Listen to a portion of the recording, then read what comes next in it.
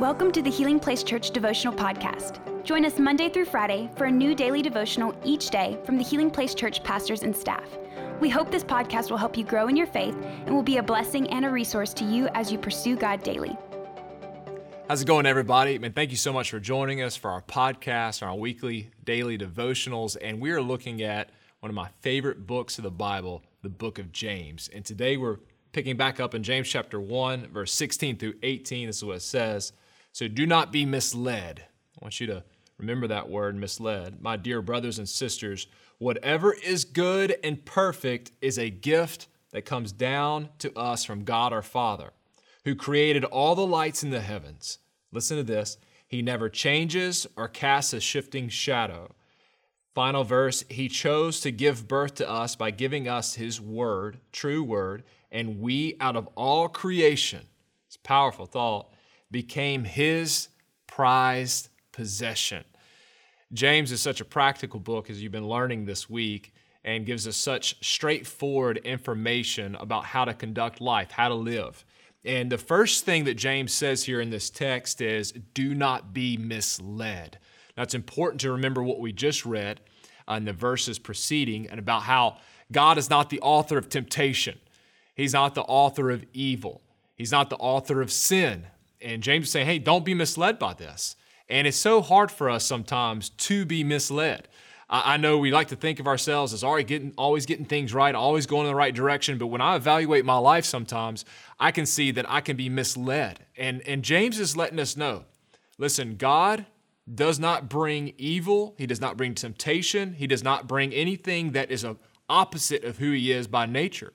And he's saying, don't be misled by this. Make sure, brothers and sisters, notice that language too. He's talking to the church. He's talking to believers. This isn't people outside of the church. This is those who are inside of the church who have been grafted in. And he gives them this warning. And I believe it's a warning for us today as well. And this is what we have to watch out for.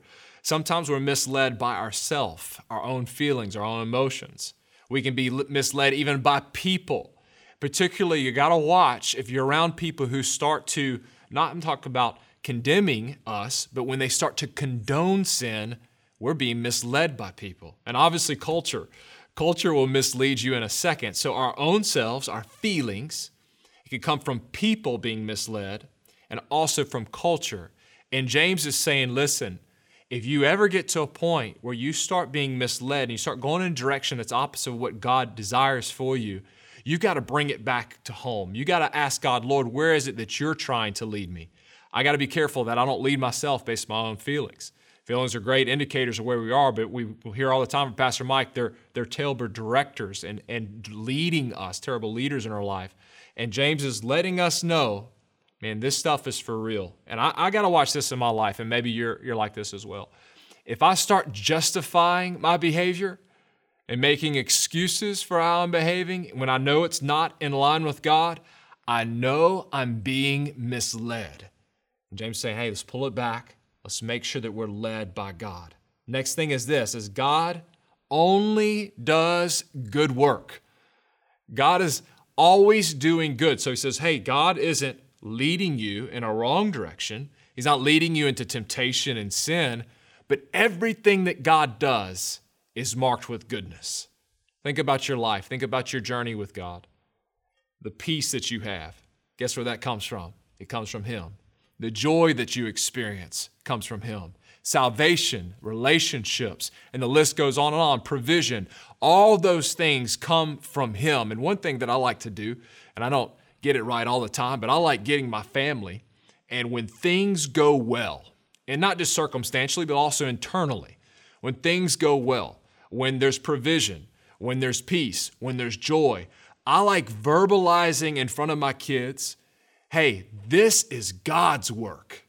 This is what God is doing in our lives. Look how you did on this test. Look how you did with this game. You can find small things, but always give credit where credit's due. That starts to build faith in people's lives. And so James is giving this very awesome, clear instruction. Hey, God's not the author. He's not of calamity, of sin, of wickedness. He's not trying to lead you the wrong way. Don't be misled by other things. Everything that's good comes from God. And the final thing is this, is that God does not change. He is constant. There's no shifting shadows with him.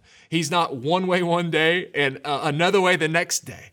The way I thought of this is, I don't know if you've ever been to a restaurant before, maybe a favorite restaurant you have, and you're used to just their service, how they respond, the taste of their food, and it's just the same consistent way every single time. And maybe you go out of town and you go to a same type of chain restaurant, let's just take Chick-fil-A for example. You go to Chick-fil-A in another town, another city, another state, and it's like they don't talk to you the same. The customer service is different. It throws me for a loop. I'm like, am I at the same place? What is that? That's not consistent. It can be different. But our God, and this is encouraging, our God does not change.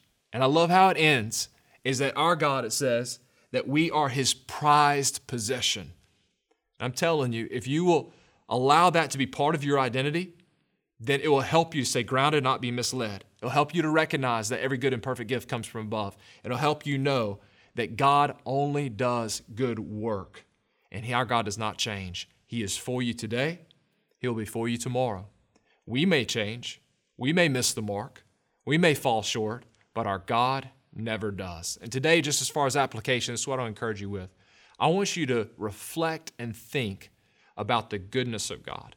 It is so easy to be bombarded by everything that's going wrong and to focus on problem after problem after problem, which do exist. We all have problems. But I want you to focus and write down, journal, testify, declare, say out loud what God has done that has been his faithfulness, his goodness, and I want you to see how that will fuel your faith in a supernatural way. Let's pray. Father, we love you. God, thank you so much for your word, the power of it. Lord, thank you that you are a good God, that you don't lead us down the wrong path. You're not the author of sin. You're not the author of anything that's evil.